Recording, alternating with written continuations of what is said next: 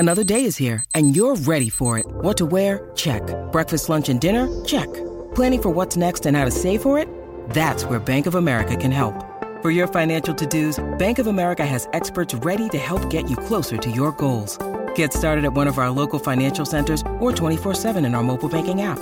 Find a location near you at bankofamerica.com/talktous. What would you like the power to do? Mobile banking requires downloading the app and is only available for select devices. Message and data rates may apply. Bank of America N.A., member FDIC. When you need mealtime inspiration, it's worth shopping Kroger, where you'll find over 30,000 mouth-watering choices that excite your inner foodie. And no matter what tasty choice you make, you'll enjoy our everyday low prices, plus extra ways to save, like digital coupons worth over $600 each week. You can also save up to $1 off per gallon at the pump with fuel points. More savings and more inspiring flavors make shopping Kroger worth it every time. Kroger, fresh for everyone. Fuel restrictions apply. Hey everybody, welcome to what is the last episode of After Impact. I am your host, Tom Bilyeu, and I am joined by none other than the good doctor of finesse. Hello folks, how are you doing? How you doing, Tom? Doing well, man. It is a bittersweet moment that we're wrapping up the series of After Impact, but it has been a long and amazing ride, and I'm glad that people have joined us thus far, but we're making room for some new content that we have in development, so bear with us, everybody, as we retune things, try something new. We're very excited to bring you some new stuff. Yep, but more. Going out on a bang with our boy, Alex Banayan. No denying Banayan. There is no denying. Yes. Alex So Banayan. Are we unpacking the impact? We're going to unpack the impact for one last time. The bags are packed. Let's undo it. Yes. So I guess let's talk about the concept of the third door, and I also want to hear your version of the third door. So the third door is a door that I've never taken, and I'm so fascinated by people that have the personality to pull this off. Like, it's really pretty incredible. And hearing his stories, he's actually somebody who didn't have the personality to pull it off and still did it. And that's why I think that this is so interesting. So the concept is, he said, to get into a nightclub, there's the standard two ways. Way number one is you just wait in line like every other chump, which is exactly what I have done. And then way number two is, be a VIP of some kind, a rich kid or whatever. And I've always wanted to be that kind. And then there's the third door for those people that, they knock on the door, they go around back, they bribe the person standing at the back door, they dress up as the milkman, like whatever they need to do. And you meet these people and you hear the stories and you're like, man, that's impressive.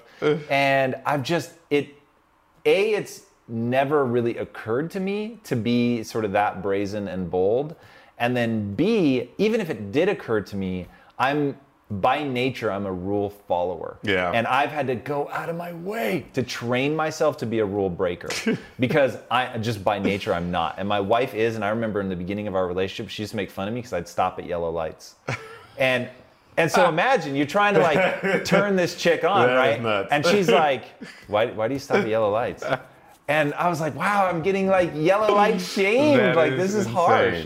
So yeah, I'm just not that guy. And so reading his book and hearing him talk about the people that do whatever it takes, the kind of people that can like sneak into the Oscars or talk their way in, it's like, how the hell do you do that? So the whole book is about that. Now, what my take on the third door is really just, how do you find a way to be valuable enough to somebody in that chain of custody that can be a door opener, that can let you in, that you are able to leverage what the value that you have to find the person that's able to open that door for you. And that to me is the no bullshit, what would it take, no excuses, like you find a way in. And most people just can't do that. They're not prepared to, shuck and jive and come up with just really, really unique ways of being of value to somebody. And the irony is, that's what I've tried to do in the show, is figure out, like, with my skill set, how can I find some hook into that person's life where they're going to want to recommend somebody else to come on the show. So that's really the only way that it shows up in my life. Now, what is your favorite example of a third door situation? 100% the one that he gives in the episode. Look, and I maybe am a little surprised that it was his favorite, but mine should be no surprise that it was Steven Spielberg. Okay. And when you're in film school, that's such a famous story about how he got off the tram on the back lot, and that story really ingrained itself in my mind because I worked at Universal, but as a part of the New York Film Academy. Oh, no way. But we had, before 9/11, man, people don't understand, if they're young, they don't understand that 9/11 is this demarcation line. Everything from a security standpoint changed. Everything. So pre 9/11, we had these passes because we would film in the back lot. And so we would just show the pass that, we worked at the New York Film Academy. They were used to seeing us. And so they wouldn't even stop. In fact, if you had a golf cart, they wouldn't even stop you. So we would just roll up in the little golf cart, which technically we had off the lot, so we had to drive through the security every time. And they just wave you on and you drive around. And so I could literally get out and go in the buildings, and I would think this is like Spielberg. And then the 80s movie, The Secret to My Success with Michael Fox, he literally just sees an empty office one day as the mail boy and posts up. And so that was always the fantasy, that you could be so rad that even though you were just stepping off the tram line or whatever, that you could then network and meet people and all that. But let's say for a second that I had gotten a corner office and I had the guts to move in. I wouldn't have introduced myself to anybody. Yeah, I don't know why. So, and another person, I want this guy on the show so badly, is Brian Grazer. Oh, yes. He has a Secret to My Success style story where I was like, this is so much like the movie. Did they pattern it after him? I mean, it's crazy. It's so funny. I know so many third door situations, and I'm trying to think. I can't even think what's my favorite one, but I think one that stands out is just every time there's any type of concert festival or any type of concert, when I used to book music, all my friends would always hit me up. Hey, can you get me tickets? Like I did with San Diego Comic-Con? yeah. But so, and I would always explain to them, in most cases when it comes to music, those tickets were non-transferable. They would say, hey, Chris, do you want to come to this? Or, because, I was booking music, so they were trying to sweeten the pot and get me to book their clients or whatever. So I always had to explain that to people. And although I didn't pay for a concert for over a decade, festivals, it's one thing I never had access to. I never had just open access to. I mean, maybe if I asked, because I don't do festivals for the porta potties alone. I'm telling you, I just won't do it. Forget festivals. But maybe if I had asked, they would have given me something, but I never asked. But every year, to this day, someone asked me, or at least 5 people, can you get me tickets to Coachella? Every year. And I'm always like, I can't get you tickets to Coachella, especially not now because I'm not booking music. But I remember there was this one friend of mine, and she asked me if I can get her tickets, and she was desperate. And I said, A, I cannot do it. B, Coachella starts tomorrow. You're not going to Coachella. She's like, all right. So then I see her Instagram feed, and she's at Coachella the next day. I'm like, what? How did she get tickets? Who did she get tickets from? Because she didn't know anybody. Then, as it's going along that weekend, I'm looking at her feed. She's close up to the front, and then I'm going along. She's backstage, going along. She's hanging out with, I forget who the singer was. It wasn't Wiz Khalifa. I forget who it was. She was hanging out with one of the rappers, and all of a sudden, you go to the next day, she's hanging out with more. She's hanging out with the crew, the management, and she's hanging out with publicists that I know. And I'm like, what the hell? So I finally text her. I'm like, who got you tickets? Oh, she goes, I figured it out. What are you doing backstage? She goes, I just walked backstage. Wow. I was like, how's that even possible? You just can't walk backstage. She goes, no, I did. I just started making conversation. I started following people, and I was backstage and hanging out. And then now I want to say she works for Spotify. She talked her way into the music industry. Wow. She third-doored her way into the music industry. That's impressive. Yeah, very, very impressive. And I want to say a close second that's on my mind, third-door story that I enjoy, is a guy by the name of Alex Banayan. Hey. And he basically third-doored his way onto the show. Much respect. Hardcore. Yes, hardcore. He found because he talks about it in the episode, Finding the Inside Man. Right. And he found anyone who he knew. Like, he's friends with Mike Posner, of course. Mike Posner was lighting me up to get this kid on the show. Yeah, so Mike kept hitting you up, and then he's friends with Amy Gann, who Amy seems to know everybody. Amy, of course, an ex-employee of Quest. And God, I forgot who the other friend, mutual friend we have. It's someone in the industry. God, I forget who it was. They were like, you got to have Alex Benign on the show. And I was just like, wait, what? You know him too? He's like, Yeah. oh, yeah, fantastic. Yoni hit me up. Yoni hit you up. Yeah. It just kept coming. I was like, wow, he really found the inside people. Legit. Multiple I was people. like, this guy's hit me up from so many angles. Like, I want to have him on just to figure out how he does this. Like, how did you find these people in my life? It's unbelievable. Like, when Yoni hit me, I was like, what? you're like, this is insane. Jesus. Like, this guy's everywhere. Yeah. So I have to give it up to him. And even in booking circles, I still talk to my friends who, booking is a small fraternity in TV. If you book for TV, you've crossed paths with other bookers, celebrity bookers.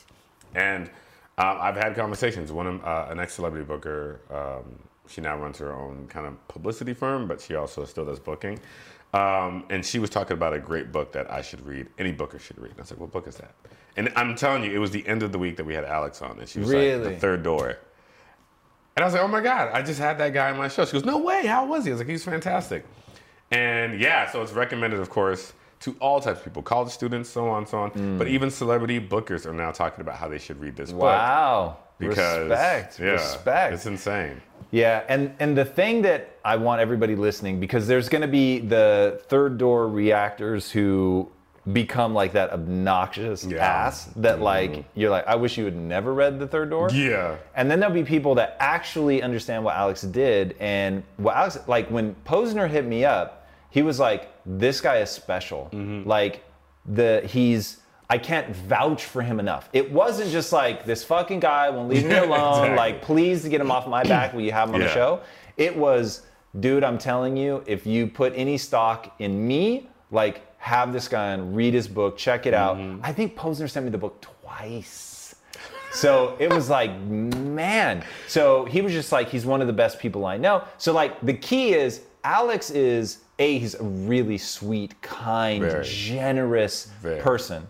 And then second, he adds value to people before he's making that ask of them to then go and vouch for him. So it's not like he met Posner that night, browbeat him into like sending me something. He was legitimately friends with him. They knew each other. And then it was like, hey, is there any way? Yeah. So. And there's a way to do it. I always tell people hit me up ever since I did the 7 tips of networking with you for the which you can watch right now. Which Go you can to watch right youtube.com/Tom Bilyeu.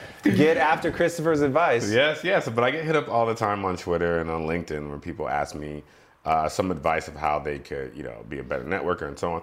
And I always, it's one of the rules in there, but I always say, just be genuine. Just be, an open and kind person when you approach people, when you talk to people. Don't be obnoxious. It's as easy as that. And you see that with Alex. It goes a long, long way when you don't have to wear your heart on your sleeve, but you've just got to be a real and open person. And I remember when you mentioned Alex and you said, hey, check this guy out. Mike keeps hitting me up about him. And right away I was going in thinking, this guy is going to be great. And I started looking into him and thinking like, wow, this guy, you could just tell from his interviews before you even meet him. And then when I spoke with him on the phone, I was like, this is a really solid, genuine guy. There's a reason why he's become such a great networker. It's a reason why he's been able to connect with Bill Gates and Larry King and so on and a bunch of the greats in their field, because he genuinely is a great guy and he genuinely has this approachable demeanor. Right. And if you don't have that, you have to start with that. You got to have that at least. Right. No question. So yeah, he has that. So the difference between fearlessness and courage. Word. I love that part. Word. So what's your difference between fearlessness and courage? I think Alex nailed it. And it's, oh God, is it Mark Twain that has that amazing quote? It's like, courage is not the absence of fear. It is acting in spite of it or something like that. I'm butchering it, but that's the idea. And I so agree with that. Like at the end of the day, so many things make me afraid. But what I'm proud of is that I assess whether or not it's going to move me towards my goals. And if it is, I do it, even if it is deeply uncomfortable. So being able to do that instead of browbeating yourself for being afraid or having fear, it's like, look, fear is a natural biological response. It is the reason that our species has survived long enough to still be here. So it is, from an evolutionary standpoint, it is very advantageous. So trying to eliminate fear from your life, I think, is a mistake. And being paralyzed by fear is an even greater mistake. So how do you find that way to step forward, to do it anyway? And that, I think, is courage. I mean, that's like the juice. That's the point of all this. So yeah, just know that everybody you see that do extraordinary things, it is not because they somehow magically lack fear. It is because they've trained themselves to be courageous. Yeah, it's funny because Alex says, what, fear is my friend? Is that what he says? He agrees with it. He agrees with fear. Yeah, I agree with fear. Instead of fighting it, you agree with it. And that was interesting to hear that, because you hear all types of quotes like fear is your enemy, conquer your fears, and they're all legitimate. But it's interesting to hear him say, I agree with my fear. And, and in doing so, you release the grip of fear. Therefore, you can make a step towards courage. And I found that very interesting too, because it wasn't until probably about 10 years ago where I started acknowledging my fears, and I started noticing that made a huge difference, because I was hiding it, or I was pretending that I didn't have it, or I was just looking beyond it. Like, oh yeah, I can't. I just wasn't even acknowledging it. But I think it's really important, like you said, to acknowledge your fear instead of ignoring it. And I guess if there is any type of an example of it backfiring from ignoring your fears that you can think of. Like in my life? Yeah. I mean, I will say that I developed severe anxiety because I was not doing anything on a biological, mechanistic level to acknowledge the fact that I was always in over my head as I tried to gain my footing in business. And because of that, because I wasn't like meditating, for instance, or doing positive visualization or anything to combat all the fears that I had, and I just kept saying, if it makes me afraid, I'm going to do it anyway. That hardwired and doing it anyway was getting harder and harder and harder. And so finally I had to be like, about the time that I couldn't even speak to, I think there was 4 or 5 of us in a living room with my family. I couldn't tell a story. I was like, I've let this get out of hand. So I was like, I need to like figure out how to unwind this. Like, what is happening? Yeah. And I think if in the beginning, I don't think the word that I would use isn't just to acknowledge that I was having fear. That wasn't my problem. I knew I was afraid. It was that there are neurological things that you can do, cognitive behavioral therapy techniques that you can use to keep that from continuing to escalate, because it was hardwiring in my brain. Yeah. And sadly, I even understood the hardwiring process. So I knew what was happening. I just wasn't taking the time to unwind it, because I didn't see how it was just gonna keep escalating and escalating and escalating, because I thought dumb things are worrying me. Like, so it was like this, I can't give in to that. There's no way. This can't happen to me. You know what I mean? So I just kept saying, like, I don't know, that magically it was going to stop because it was so absurd. And it didn't stop. And it escalated. So yeah, that I would say is the very obvious, glaring truth of not dealing with the long-term physiological consequences of letting your fear become hardwired. Yeah. So if you actually write down your dreams, it's easier to actualize it. I've heard this time and time again, but I don't know if it's quite worked for me. I've tried vision boards. I've tried journaling. To what, make dreams come true? Yeah, like to try to Oh God, this is so powerful, Christopher. I know, and this is why I want to get your insight on this. So I want to take everybody beyond The Secret now. Okay. Now the Secret, the Secret, the movie, the book, whatever. Okay. Yes. That is, it's half really important and half total bullshit, and people get lost in there somewhere. So the real side is what you focus on, what you think about, what you allow yourself to believe creates your frame of reference. Your frame of reference is what's possible. So your friend, you said to her, you're never going to get into Coachella. Now, because you believe that, you didn't like go try to talk your way, and you didn't do any of those things that ended up being the thing that allowed her to get in. So maybe it was purely that she capitalized on serendipity, that one of the guards had, has a cousin that looked like her, and so he just had this warm feeling when she walked up. And so he starts talking, and then she says something, and he thinks, you know what, she's like really sweet, I'm just going to let her back. Who knows, right? I don't know how it played out. But because she believed there was a way, her frame of reference was it's possible. She put herself in a situation that allowed her to take advantage of luck, skill, whatever. I don't know. But like, she took the step, put herself in the position, where something extraordinary could happen, and it did, and so there you have it.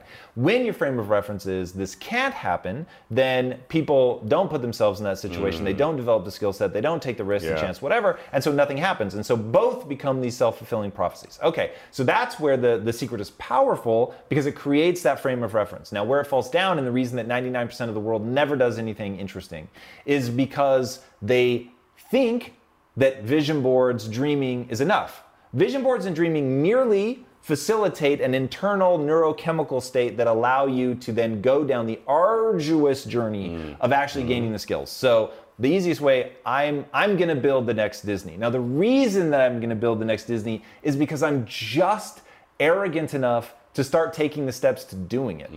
And because I know that way more than 99% of the world, 99.99999% of the world won't even allow themselves to say it, to believe it, to take the steps, okay? So that kills off like hand sanitizer levels of people, right? So if it kills off 99.999% of germs, like just the inability to create that belief stops the vast majority of people. And because they believe that their efforts won't be rewarded, they don't expend the energy.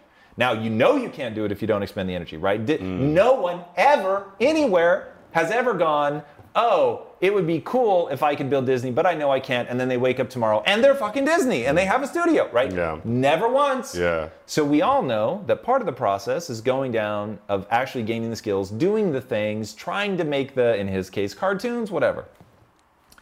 Now, the other people, the reason that they get killed off is as they make the cartoon, go down the process, they're going to have massive self-doubt. When they hit that self-doubt, they back off. And they either just slow down or they create, for whatever reason, they start creating a story that's their exit ramp from the dream. And so it's like, well, I wanted to have a family. Well, I wanted to spend more time mountain biking. Well, whatever, right? And that off-ramp becomes, it's a story. And it's a story that when they tell people, everyone will be like, I totally get that. Yeah. And so now they don't have to feel bad. There's no detriment to who they are. And the story may be, that's impossible. That day is past. You know, now with social media and the internet, it's just too fractured. There's never going to be a Disney again. The barrier to entry is too big. You actually have to compete with Disney. Who could ever do that? And everyone will nod when you tell them the story. Oh, yeah, that makes total sense.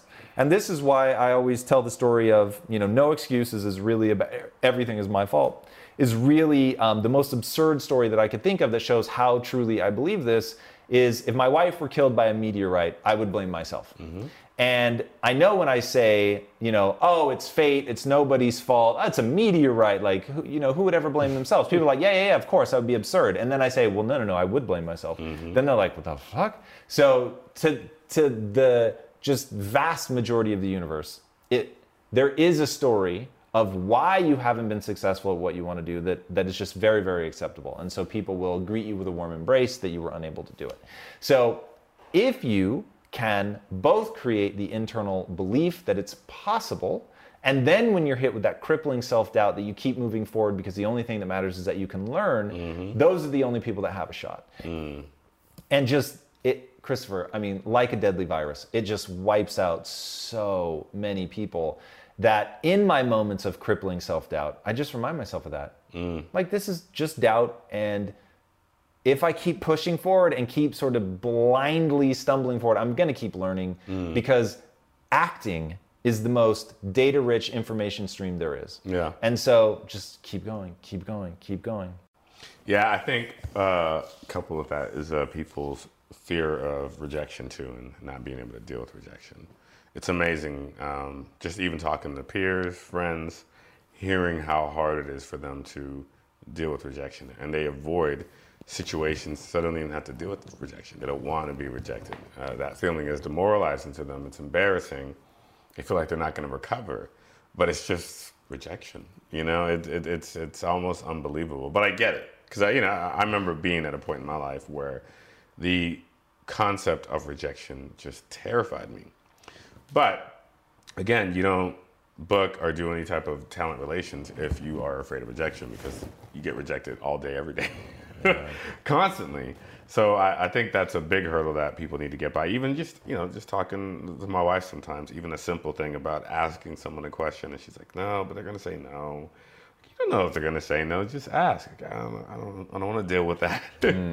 Like, but just ask. It's not a problem, So it's amazing how many people, even on a minor level, are so afraid to deal with rejection that it stops them in their tracks. I could only imagine people on a very big business level trying to get anything that's transactional, they get stopped in their tracks because I can't do that. So how do you even move forward with any type of venture if you were afraid of rejection? Truth. Yeah. So, you mentioned how his friends play a third character in his book, and I love. First of all, it's a great moment in the interview. You guys just left, you let your guard down, and he opened up. He was very gracious and thankful that you actually brought this up. I think, everyone's different, but I think there's a huge misconception that people who lose loved ones, whether it's parents or whatever, that people are afraid to bring it up. People think that, you can't bring it up, don't say anything. I go back to this frequently. I remember my mom passed away. For forever, no one would bring it up. Or someone would just say, my mom, in a room, and I would see a friend look at them like, don't talk about your mom. Yeah, because he doesn't have a mom. You can't talk about your mom. Or if someone asks, how are you doing? Since your mom passed away, you can see just this cloud come down on the room with people who knew me, and they would look at this person who dared ask that question. But you don't want them to be completely forgotten. It's very important for someone to acknowledge that person's existence or the fact that they existed at one point. So I saw that he was gracious for that. So that's one point I want to point out. But another point is he talked about his friends and how it was a defining moment, how he really started valuing his friends when he saw them carrying his dad's casket. And he learned after going through this grief and his father passing away, who his friends were and how great his friends were. And to me, that resonated with me because I remember, again, when my mom passed away, and I'll preface by saying I don't fault anyone for this. A lot of people deal with grief differently, whether it's your own or someone else's. But there are people who, through my grief and coming out of that time, I realized who my close friends were and who actually cared enough to be there for me. And it's amazing how sometimes when people are going through grief, people pull away. They don't want to be around it. They don't want to be around it. They don't want to ask about it. They don't want to be there for you. And it was a defining moment in my relationships. And I didn't hold it against anybody, but it was one of those things where I said, it is what it is. This person is around and they're supportive. This person is far from supportive. They just remove themselves. But it's a testament to a good friendship and how you handle hard times, which he says in the interview. And that is transferable to business, relationships, whatever. It's how you handle the hard times with your, the group of people you're in, whether it's friendships, coworkers. To me, that's a big testament, and I want to get your insight on that.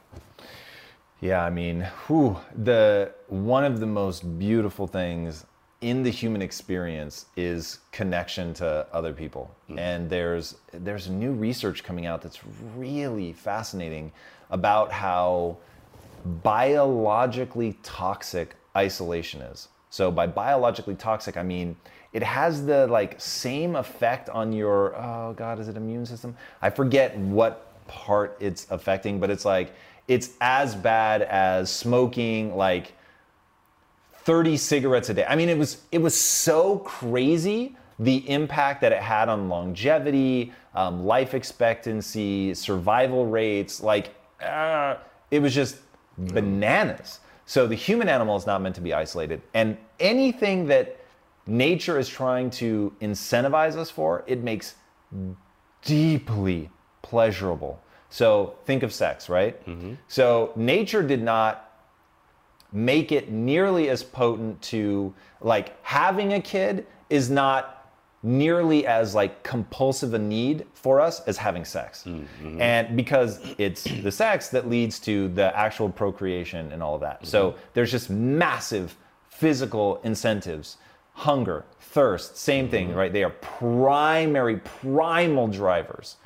I think connection to other people is as just primally necessary as sex, thirst, hunger. Like, we just have to have it. And my favorite study on this was they took a baby monkey and they put it in a cage with a wire mesh model of a monkey that had milk, and then they had a furry covered monkey that, and both were just, you know, mannequins or whatever, and one that was furry. So it was like cuddling, nurture, and they thought that it would spend more time with the wire mesh monkey. And what they found, because it had food, so it would associate being fed and all that, and what they found was it would spend all of its time with the plush one that it could cuddle and hug, and then it would dash over, eat, and then dash back to the one that gave it a sense of connection. Dude, I think that is so like deeply hardwired in us. So having great friends is one of the like life's just unparalleled joys. And it's why whenever somebody asks about my marriage, I will say, marry your best friend. Like there's no substitute for that. The person that you can be the most vulnerable with, the most raw, that like encourages you, that pushes you, that challenges you. That person, the person you most want to talk to in the world, that you most want to turn to when you're hurt. Like all of that is the single, like people know me for my drive, my ambition, my success. But they don't listen when I say my highest priority is my marriage. And whenever they, like, I try to make it such that they don't conflict often. But when they do, like last night, Lisa's going to be gone. She's going back to England to visit her family. And so I was aware, which is pretty rare, that I just need to stop and spend some time with her. So last night, I was like, okay, I really want to keep working on the comic. I want to keep pushing it forward. And I know that by going upstairs right now and spending time, and admittedly, this is like 9:20 at night, already past my bedtime. But I was like, I need to go spend, you know, like 30 minutes with her and just be with her. And so that's what I did. And I knew that that meant that the comic was not going to be as good as it could have been. Like another 20, 30 minutes would make some amount of difference. But knowing where my priority is and knowing that any time where we start to feel distant or disconnected, it's like whatever I'm doing, drop it, spend time with her. It's just an absolute must.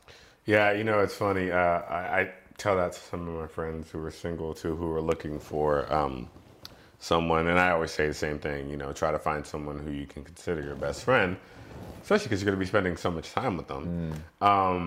Yeah, Brenda and I mentioned this at Team Lunch the other day, that she was my friend for almost 2 years before we started dating, and it made a huge difference. And I've had, I would say, 2 long-term relationships, and in each case, they were both friends before I dated them. And not to say that they have to be friends first, but it's got to be someone, for sure, for it to work. And I always look ahead, too, because here's the thing. We're not going to be these young beings, for too long. It gets to a point where your body withers, and those desires aren't quite there, and we get old looking. Who knows how you feel, your attraction, how it remains, whatever. But when that's stripped away from us, you got to have that friendship. You've got to, because suddenly that contempt will sink in really quickly. And I actually had this friend once, and and he was referencing another friend, and this woman that he started dating, and he was like, oh man, I won't say their names, but he was like, so-and-so, man, his girlfriend is so hot. Now he's just like, he's going to be engaged to her soon, because we knew that he was going to propose to her. And he's like, I need to find someone like that. I need to find a woman who's hot like that. And I was like, is that your priority, to find someone who's just hot? Because, and it's so funny, because it was indicative of the 15 years that followed. Because to this day, just the women that he meets are just gorgeous, hot women. And not to say that a gorgeous, hot woman can't be your friend or can't have substance, but in this town, there's a lot of, a lack of substance when you come across people like that. And yeah, it's just been one disaster after another, because he keeps going after just the gorgeous, hot woman without building a foundation or being friends with them. Because again, Clint Eastwood, actually I'm not going to say it, there's a quote that Clint Eastwood said. I'm not going to say it, but it's regarding to, after being physical with someone after a while, it's going to be boring. And when the boredom sinks in, if you have nothing else surrounding it, and you're dead in the water. I remember, I read this quote, I don't remember where, but the guy said, show me a just amazingly beautiful woman and I'll show you a man who's tired of sleeping with her. and it's obviously on the surface it's not necessarily true, but it gets at a fundamental truth, which is, like you said, ultimately we all turn into a bag of wrinkles. And if all you have is that physical attraction and there's nothing deeper there, you're missing out on such a beautiful and fundamental thing in life. And that's what I loved about what Alex was talking about with his friends, and how emotional he got. And like, when you've got a group of people that you just feel that close to, that love you, that challenge you, that are there for you, like in the moment that he talks about in the episode where they just step in and carry the casket, which is such a beautiful and heartbreaking moment. Can you really ask for much more than that? Like, you really can't. Like, there's, like, anybody that is just chasing the dollar, I will tell you right now, money will never bring you a moment as beautiful as that. Never. Never, ever, ever, ever. I want to talk about the concept of the inside man. I alluded to it earlier. The inside man and the advantages of having an inside man or an inside person, and speak in generalities. I don't think people realize the importance of that enough. I don't think people, they try to go in blindly, which is fine, but I think in business, in relationships, in all things, it's important to have an inside person. Do you agree? I don't want to agree, so let me really think about that. Okay. It's insanely powerful. There's something in my belief system that won't let me say that it's necessary. I don't think it's necessary. It's very, very powerful. Yeah. There's no question. Having a champion, and this is partly why I always tell people your job is to leave other humans in awe. Yeah. And that's how you get your inside person a lot of times. Like, you've added value to them. You've touched them in some way. They want to champion you. They love what you do. They're impressed by your abilities. And that's where you really get somebody that will go to bat for you. But yeah, thinking about a lot of those stories, man, he's right. Like, there was somebody there that was the inside man. Steven Spielberg, certainly a classic case of that. Somebody took him under their wing and ultimately ended up really, really vouching for them. Alex had his own inside man here to win us over. So yeah, it's insanely powerful. So you tapped on what I want to talk about, and my concept of having an inside person is almost like, comes to from the school of Jordan Harbinger. It's the preemptive strike. And I talk about it every time I have a talk with the interns here, because we always have to set aside some time to speak with the interns when they first start, just to give them an idea of what we do and what to look forward to, just in general. And it's always important to me to let them know to just be careful not to burn any bridges. And it's not even just like, oh, don't burn bridges. It's to nurture relationships and to understand that this world is tiny. As big as this world is, man, something can come back and bite you in the ass so quickly. I've seen it 1,000 times over. And if you want to work in, I would speak for the Hollywood industry, it's even tinier. It's ridiculously small, and you've just got to be careful. So put aside the caution. Think about how it's going to help you in the future. Leave a lasting impression. It's a huge thing for me. It's a huge thing. You have to leave a lasting impression, and a genuine lasting impression. You just got to be great at what you do.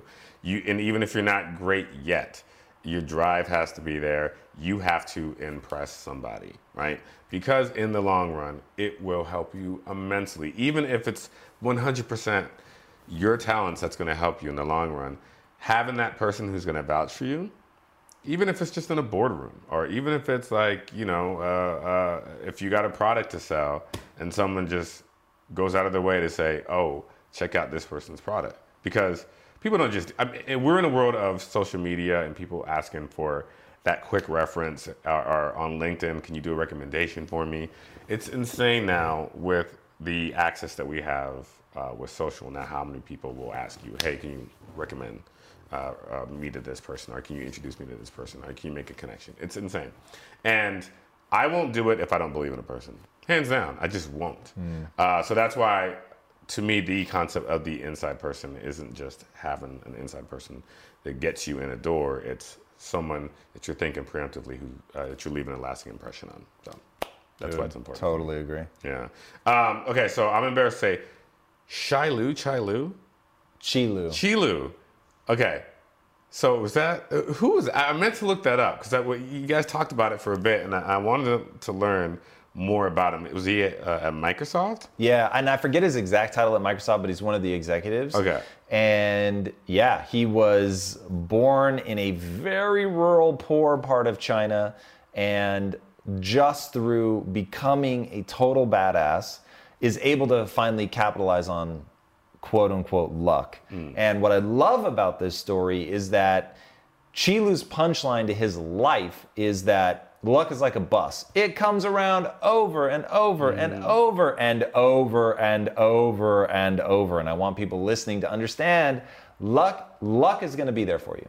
The question is, will you have the fare to get on the bus? And that's what I love about Chilu's story is there were a lot of people sitting in that audience that day when the guy from Carnegie Mellon came to speak. And so the whole thing is Chilu couldn't afford to take the entrance exam to an American university at a time where getting an American education in China would be wildly advantageous. Couldn't afford to do it. Guy from Carnegie Mellon comes, and there's a whole bunch of things that make him being in the audience at that moment true luck. And he's sitting there and he's asking amazing questions. And so the guy, to your point about you've got to make a lasting impression, Chilu, by asking these questions, makes a real impression on the speaker. And so at the end of the talk, the speaker's like, hey, what's your story? You were asking really amazing questions about a pretty esoteric topic that not a lot of people understand. And Chilu had actually written 5 papers on the topic. And one of the ways that he had been able to be so prolific was working on getting his sleep needs down to a minimum. So he's got more time than other people. He's put in the work on this project. And so when the opportunity presents itself, the bus shows up, he has the fare to get on, which is the knowledge, the talent, the skill in that area to leave a lasting impression. And now he's able to capitalize on that. So I'll give an example from my own life. So I graduate film school. I'm feeling like a total failure. I'm hopelessly lost.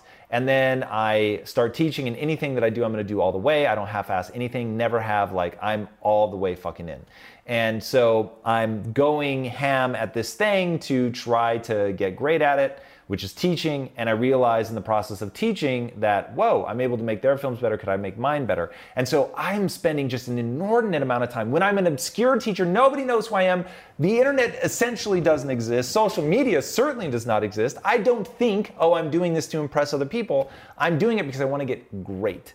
And so I'm trying to get good, and I'm working all night. And my wife's like, Jesus, you're really killing yourself. And I would work my ass off all day, and I would come home and I would just study film all night to put lesson plans together to get really good. And then people come in that ultimately end up changing my life, which is the 2 guys that end up being my partners, and they see me talking about film and how to use narrative and all that, and they're like, whoa. Now, I wouldn't have been able to do that if I hadn't been putting all that time in to get good, to get my fare to get on the bus. Then they give me, the only opportunity they give me is to be a copywriter. So then it was like, well, am I going to get extraordinary at that? So I like pour myself in. And so I end up turning myself into a partner. It's like, dude, luck is there at all times. It's just a question of whether or not you're able to take advantage. It's actually pretty fascinating. The number of times something has presented itself in my life, and I've been the only one, like, of all the people that are met in that same moment with the same opportunity, and I'm the only one that was prepared for it. Wow. And it just happens over and over and over and over. Like, one of my favorite quotes is, luck favors the prepared. Yeah. It's like, are you ready for it? Yeah. Like, or do you wait until it presents itself and then scramble? Yeah. It's like, you've got to be prepared. Even down to the celebrity that we're, in fact, I was looking at it. I won't point at it because too many people may be familiar with this, but like just at a camera is, I don't know if can you read what it says? Don't read it out loud. Yes. Okay, so knowing what we're doing with them now and what it's called and all of that, but when he wrote that, he didn't have any idea that we would end up doing a story together, that we'd create this comic and all that stuff. So that is me, like, okay, he comes on the show, we have a real connection, and then afterwards I say, hey, we should do a comic together. And they say yes, because I've spent my whole life preparing to be great at film, storytelling. I spent an inordinate amount of time getting good at interviewing so that I could make a lasting impression on somebody. So, and now it all comes together. And you could paint it as, oh, it's just luck. Or you could realize that I've worked my fucking ass off to be ready for moments that present themselves like that. That's a fantastic example. All right. With that, guys, we're going to have to wrap up. This was, again, as a reminder, this was our final episode of After Impact. For those that have been with us through the whole thing, thank you so much. We are making room for some new content. We're going to be trying some new things. Keep your eyes and ears peeled. If you're not already subscribed, by the way, to YouTube, which is where the new stuff will start, be sure to go there, youtube.com/Tom Bilyeu. I'm excited to see you guys there. If you haven't already, be sure to subscribe. And until next time, my friends, be legendary. Take care. Hey everybody, thank you so much for listening. And if this content is delivering value to you, please go to iTunes, go to Stitcher, rate and review us. That helps us build this community, and that is what we are all about right now. Building this community as big as we can to help as many people as we can, deliver as much value as possible. And you guys rating and reviewing really helps with that. All right, guys, thank you again so much. And until next time, my friends, be legendary. Take care.